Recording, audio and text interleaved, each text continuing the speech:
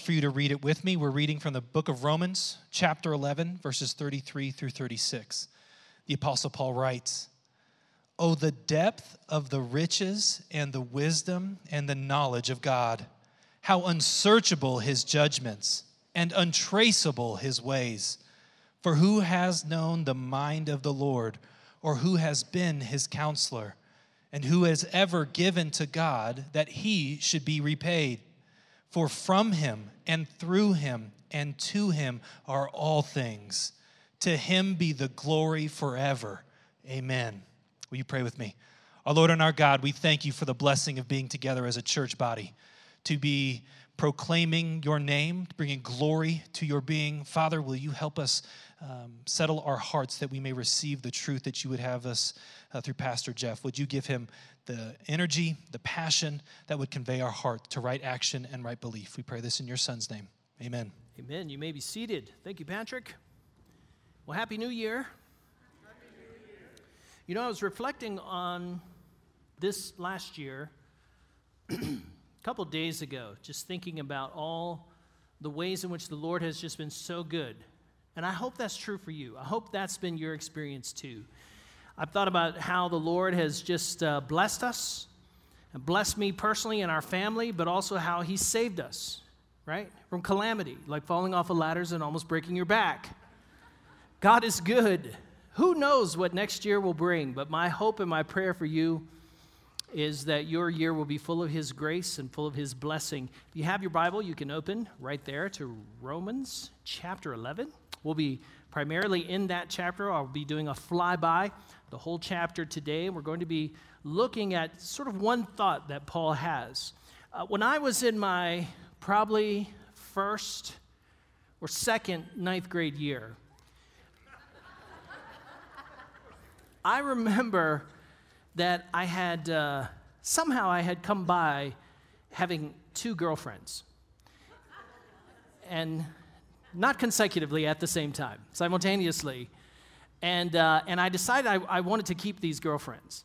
And so the whole semester I was working frantically and honestly miserably to try to keep them from finding out that I was dating the other.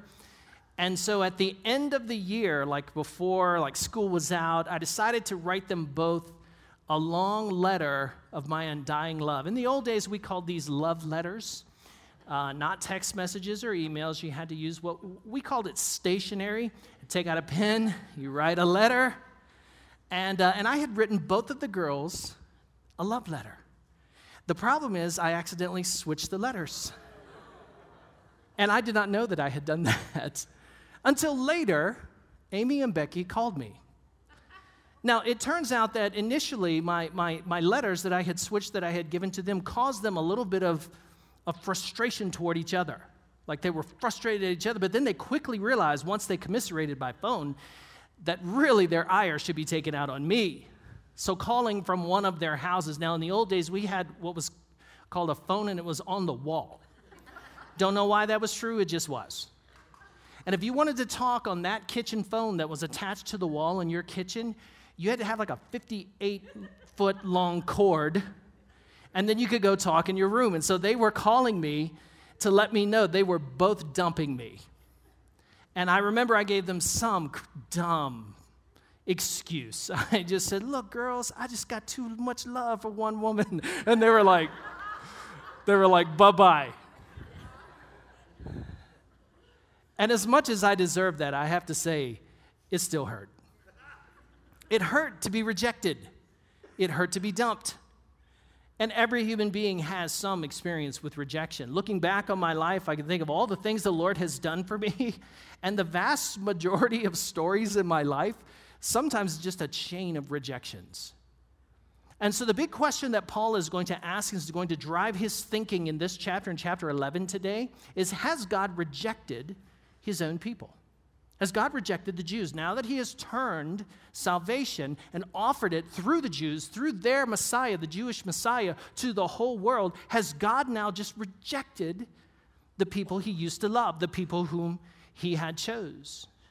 Paul's overarching theme, chapters 9 through 11, has been one sustained thought. and that God has elected from among the Jews and from among the Gentiles a people who are made righteous by grace through faith in Christ alone.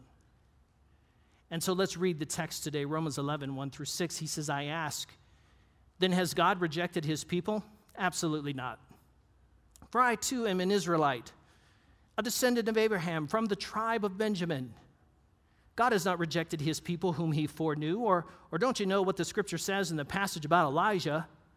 In 1 Kings 19, he says how he pleads with God against Israel. Lord, they have killed your prophets and torn down your altars, and I'm the only one left, and they're trying to take my life too.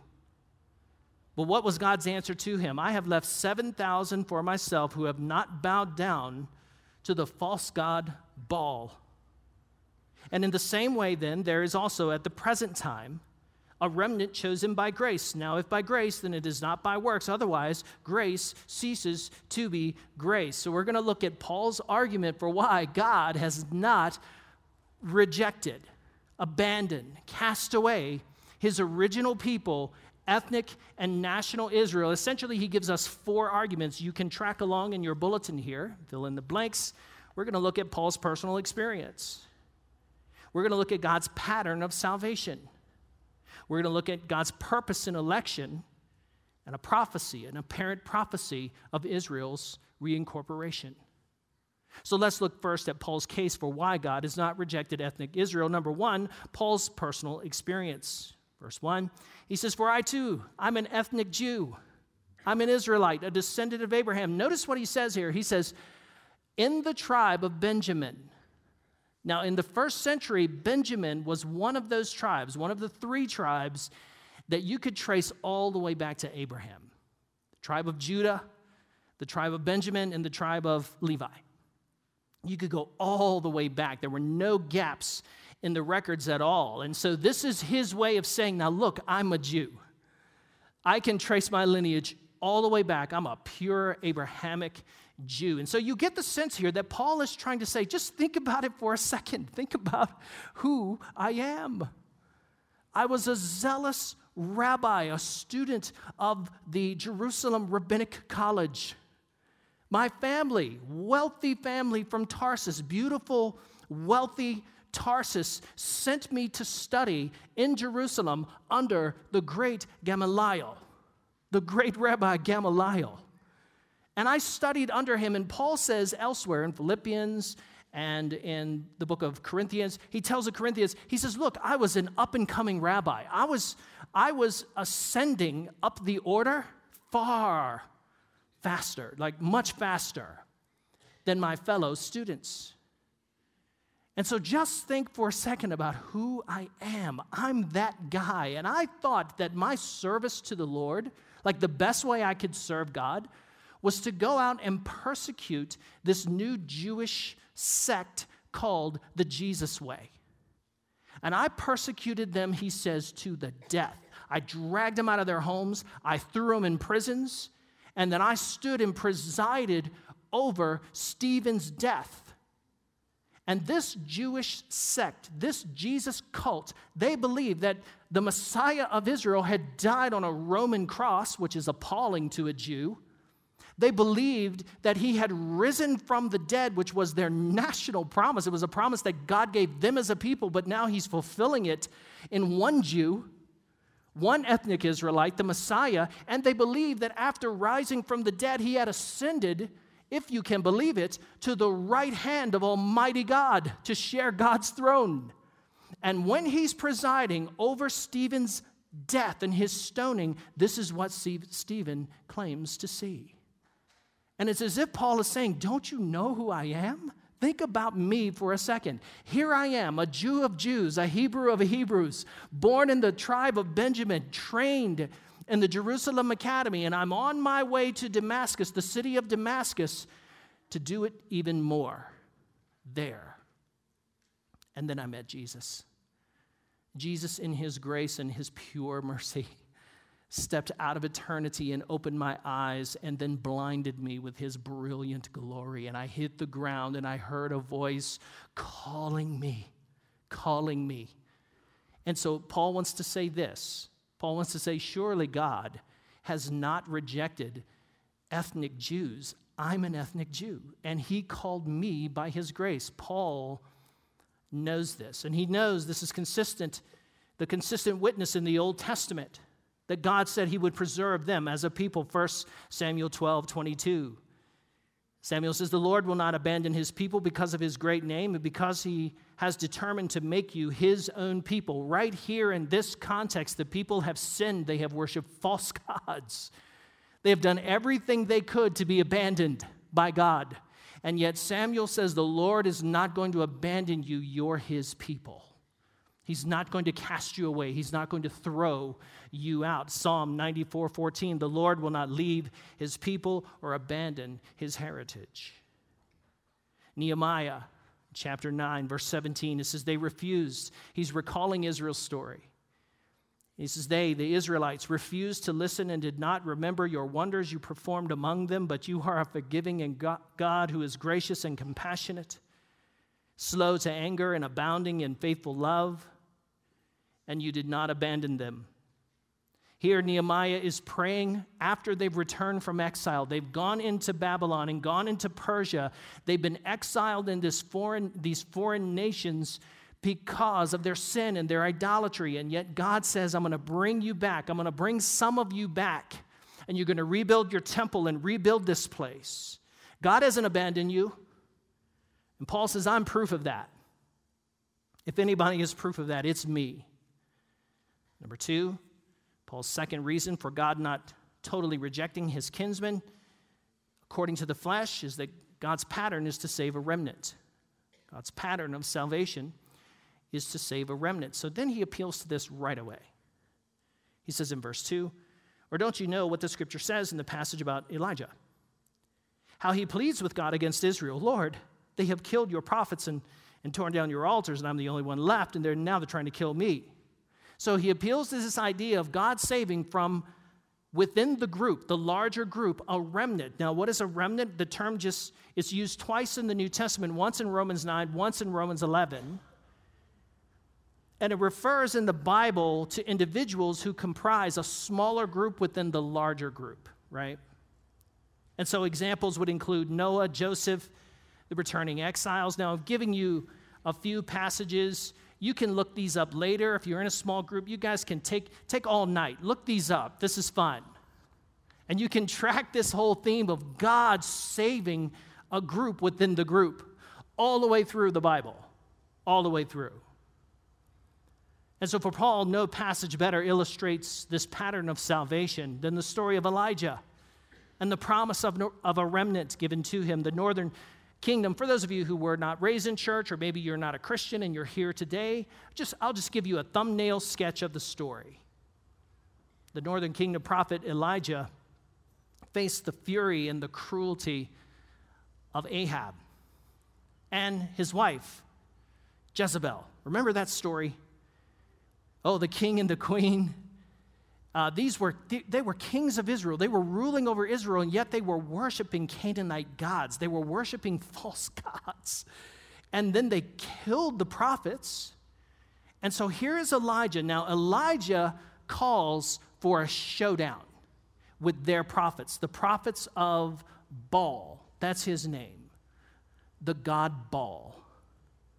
And so he says, bring your altar, bring your stones, set up your altar, come to Mount Carmel. We're both going to set up altars, and we're going to call on our God to see who brings down fire from heaven to light the altar.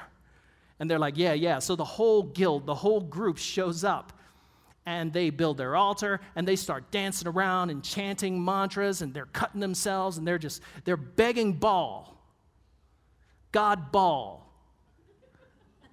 to light their altar. And in the story, this infamous story, Elijah begins to taunt them. And it's so hilarious in Scripture. Like, he begins to say things. Did your God go take a nap? Where is he? Where's Baal? Did he go to the latrine? Is he on the toilet? He literally says that. In Hebrew, it says, did he go relieve himself? Where's he at? Right?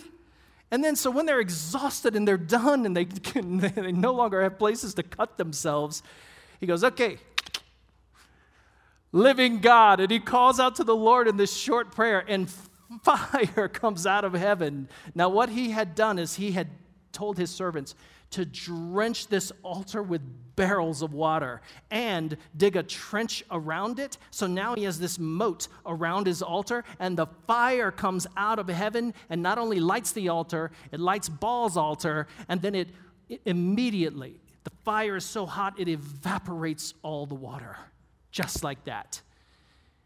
Now, you would think in this moment that this is a prime opportunity for the whole nation to repent and turn back in sackcloth and ashes and turn back to Yahweh, the one true God of the universe. But the prophets of Baal don't do that. You would think that the news would get back to the king and the queen, and they also would cover themselves in ashes and repent and cry out to God for repentance and ask for forgiveness. But they don't do it either. In fact, they become more hardened and they become more dangerous than they ever were before. And so Elijah does what we all would have done. He runs. And he goes and sits under a tree and he cries. And he cries out to God, what a useless life I've lived. I've served my entire life. I've served you, God of heaven, with my whole life. These wicked, idolatrous people have killed all of my guildsmen. They've killed all the prophets. Now they're after me, and it looks like I'm the last righteous person left on earth. And God says, no, you're not. I have a remnant. I have 7,000 people within this nation, this wicked, idolatrous nation. I have 7,000 who have not and would never bow to Baal or any other false god. And so God says, I've got a remnant. Now, Paul writes in verses 5 and 6, in the same way, in that way, there is also at the present time a remnant of Israelites, ethnic Jews that have been chosen by grace. And now if by grace, then not by works. Otherwise, grace ceases to be grace. So Paul himself has experienced personally what it's like to be plucked out of Judaism, to be chosen, to be called. And he's giving them an example in the Old Testament. Remember that story with Elijah. This is how God does it. God has some. He has some people left. And the third reason he gives, number 3, is God's purpose in hardening national Israel. This one's a little bit tougher. This one is we got to sort of put on our thinking caps here and try to get our hands around his theology. And then his application of his theology from chapter 9. He says in verses 7 and 10, what then? Israel did not find what it was looking for, that is righteousness, but the elect did find it. Who are the elect? He's talking about elect Israelites, elect Jews. And the rest of who? Jews, the nation. The rest of the nation, they were hardened. As it is written, God gave them a spirit of stupor.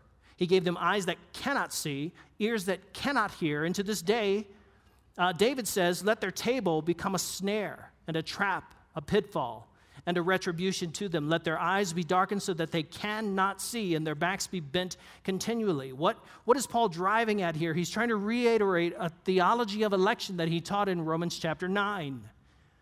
He's trying to close the loop on this. He's trying to complete the idea here. He's trying to show us that God, in the same way that God elected Abraham, God chose Abraham instead of his brothers Nahor and Haran.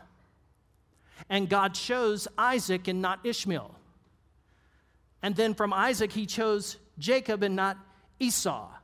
And then from Jacob, he chose the tribe of Judah to bring forth the Messiah. And then among the Jews, the sons of Jacob, he chose Jesus, not the rest of the Jews, and to reconstitute his people. You see, God has the right to elect whom he wills. And what he says in Romans chapter 9, if you remember, as he says, God is the potter and we are the clay. And if God wants to take that lump of clay and make from it 2 vessels, one for his wrath and one for his election and salvation, who is to gainsay God? Who calls God's judgment on the matter into question? And it's as if Paul is saying there in Romans chapter 9, listen, if that's not a good enough explanation for you, that God is God, I don't have another philosophical explanation for you. There's nothing I could do to solve it for you. And when we do try to bring a philosophical explanation to it, and instead of accepting what Paul just says there, what happens is we either distort or diminish his doctrine of election, which we ought not do.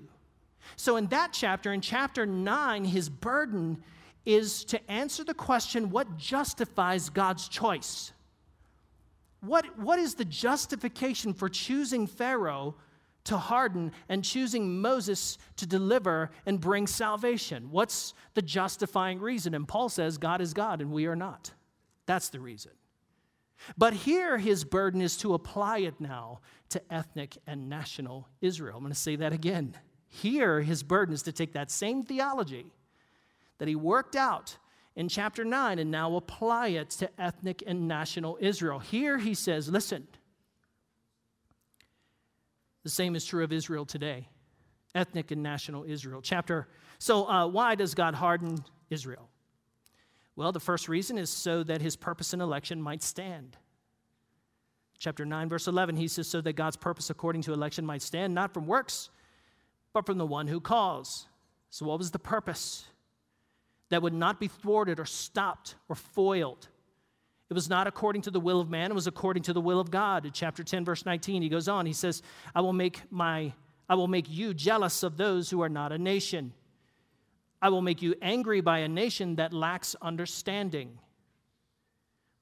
Chapter 11, verse 11, he says, salvation has come to the Gentiles to make Israel jealous.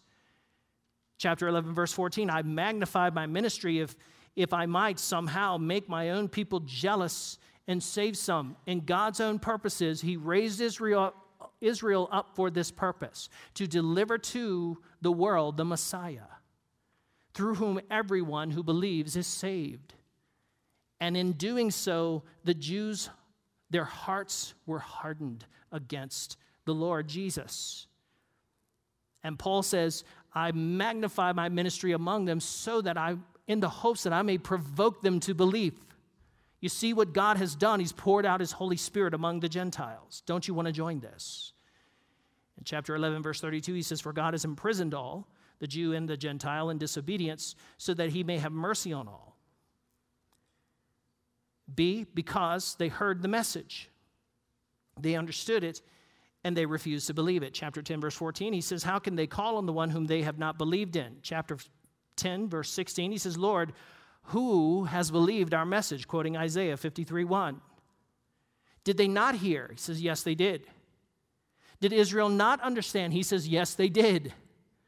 They heard it because it was in their prophets, and they heard it read to them every single Sabbath. And they understood it far enough to reject it. They understood it that much.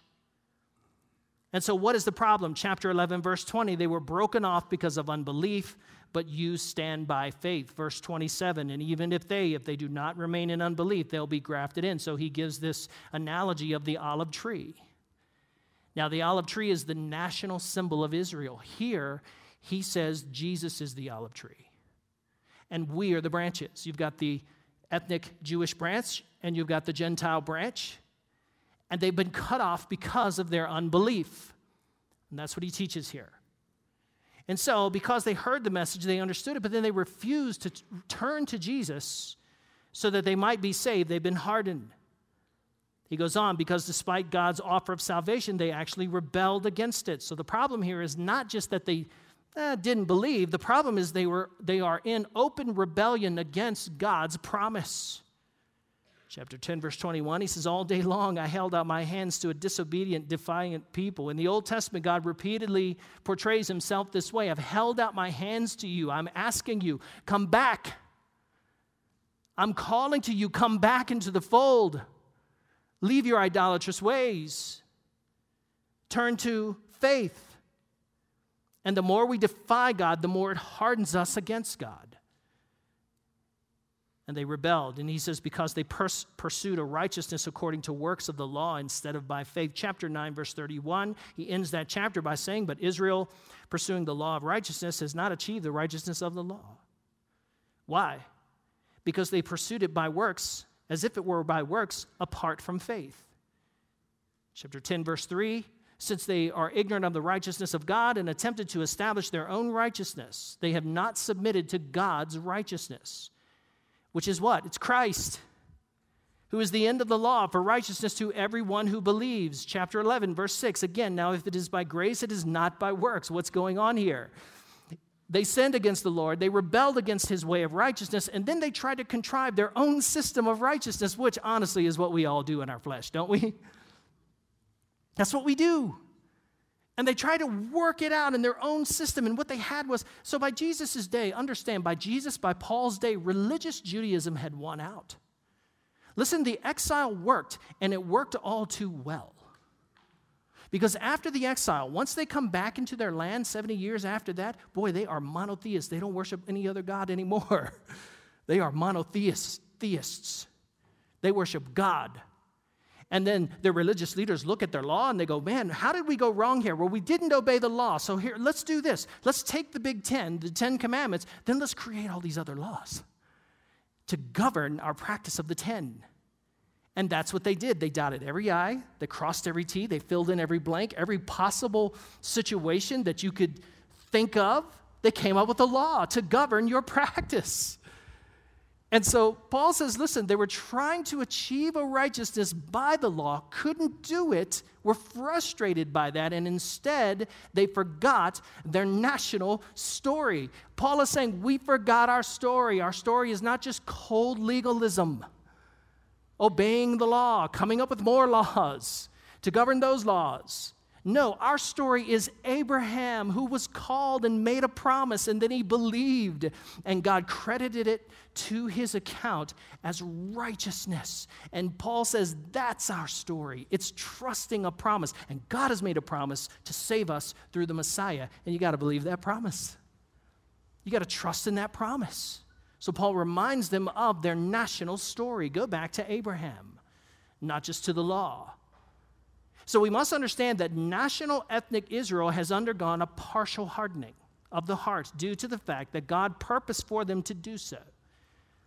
And they failed to believe the message. And they rebelled against God's righteousness, instead pursued a righteousness according to works instead of by faith. And this has resulted now in an opportunity for the Gentiles to come into the faith by droves. Paul's fourth reason for believing that God has not thrown his ethnic people away, number 4, is a prophecy of their reinstatement. Well, he knows something we don't know. Paul raises the possibility that ethnic Jews could easily be re-engrafted or come back into the Christian faith, which he calls the olive tree, back into Christ. Verses 23 and 24, he says, and even they, if they do not remain in unbelief, will be grafted in because God has the power to graft them in again. So this is about possibilities here. This is about what God can do and what they might experience.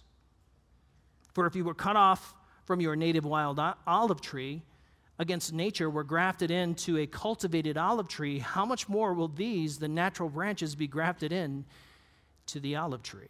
And so Paul stresses the prospect of unbelieving ethnic national Jews coming back to the faith and leaving their rebellion and re-embracing Christ and God's plan for salvation. But then he goes beyond that. It's not just the possibility that they might come back in. It seems like he makes a prophecy here, gives us a prophecy here that a remnant of them will come back in. Look at verses 25 through 27. He says, I don't want you to be ignorant. I don't want you to be misinformed about this mystery, this secret. Brothers and sisters, I'm going to tell you the secret, so that you will not be conceited. A partial hardening has come upon Israel until the fullness of the Gentiles has come in. And in this way, all Israel will be saved. As it is written, the deliverer will come from Zion.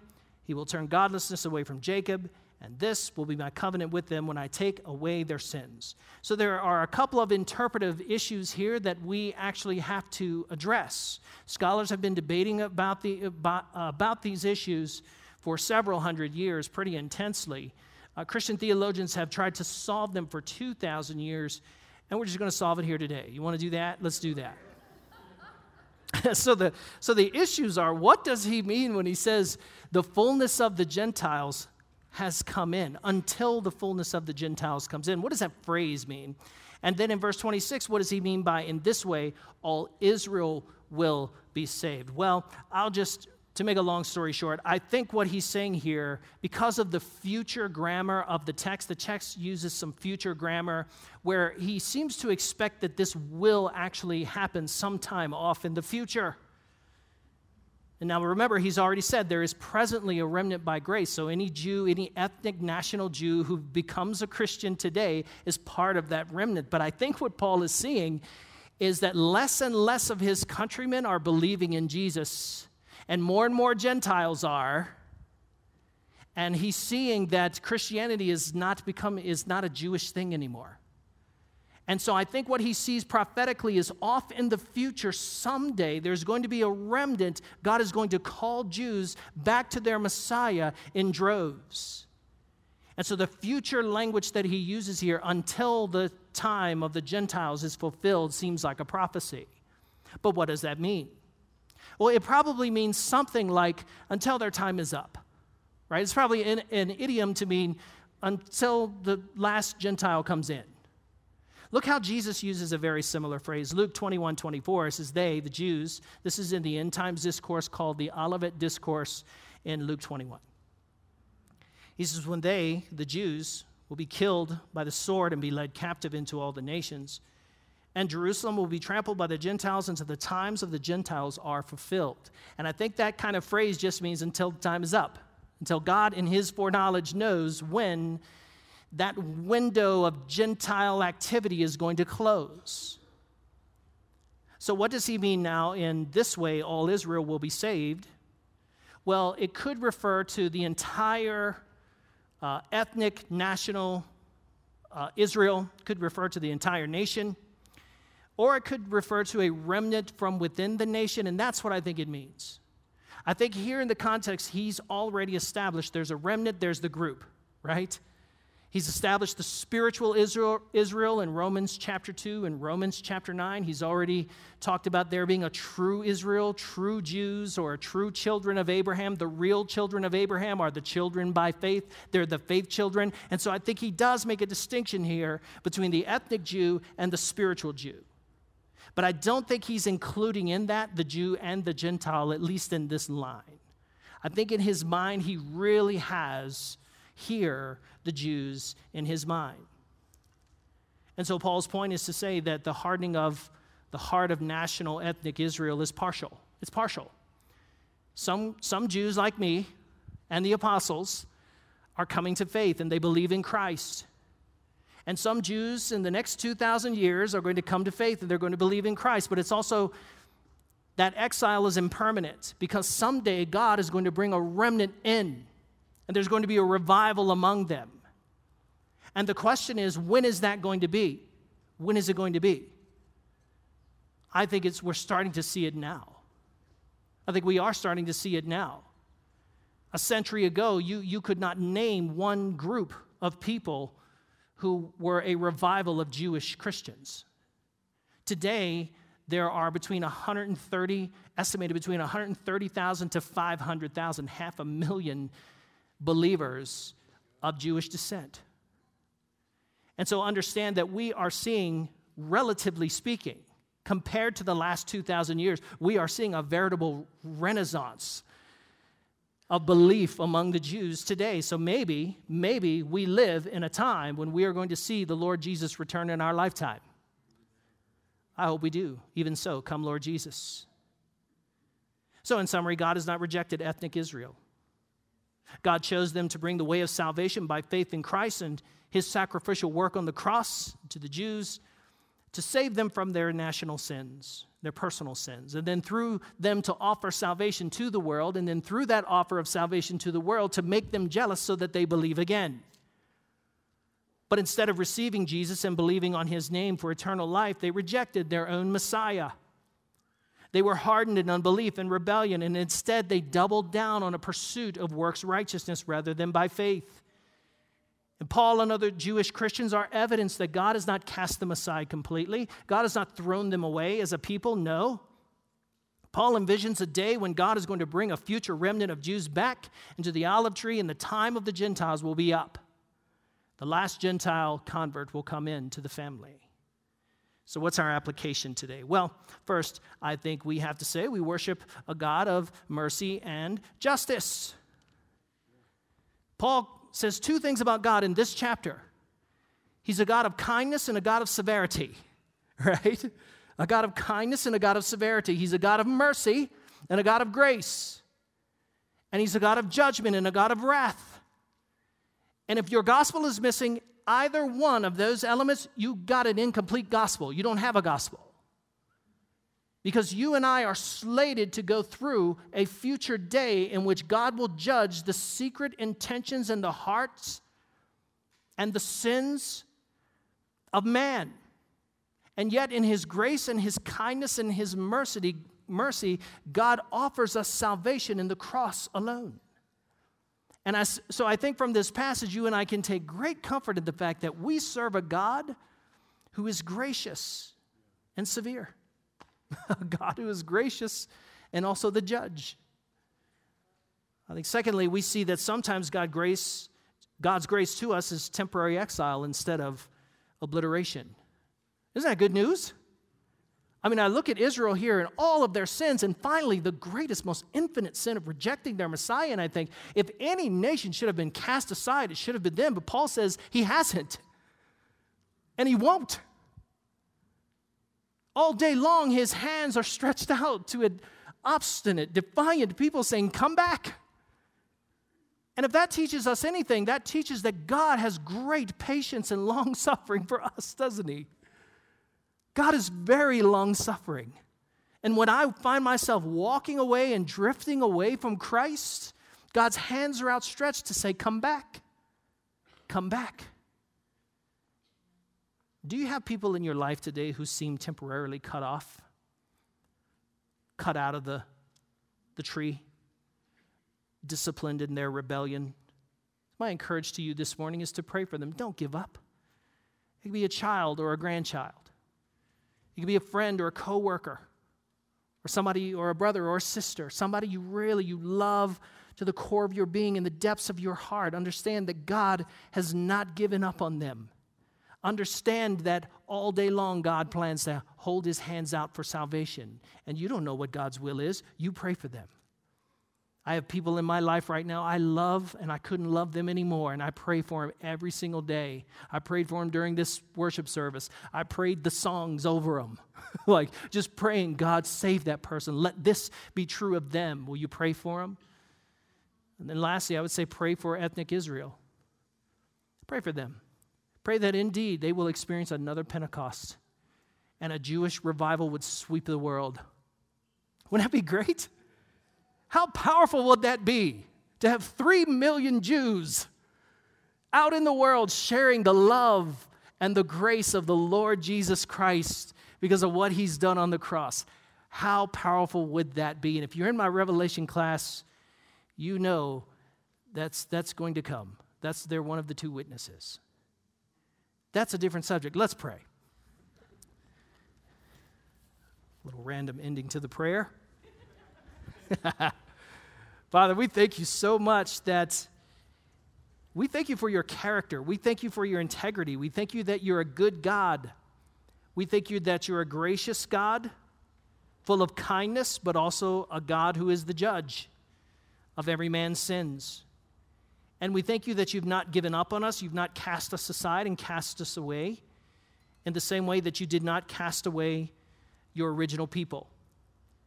And so, Lord, would you, in times when we are prone to wonder, in times when we are prone to walking away from you, would you bring us back gently by the Holy Spirit? Just bring us back to your love and your kindness and your grace. And God, we pray for your ethnic people, the Jews who are our brothers and sisters. And so many of them are coming to faith today and returning from their rebellion, from their sin, from their unbelief to the Messiah and his death on a cross. God, would you just warm their hearts to the truth? God, would you pour out the Holy Spirit in Pentecostal power? Pour the Holy Spirit out among them and bring many, many sons, Israeli sons, into the faith today, we pray. And let them be a powerful witness in these last days. In Jesus' name we pray. Amen.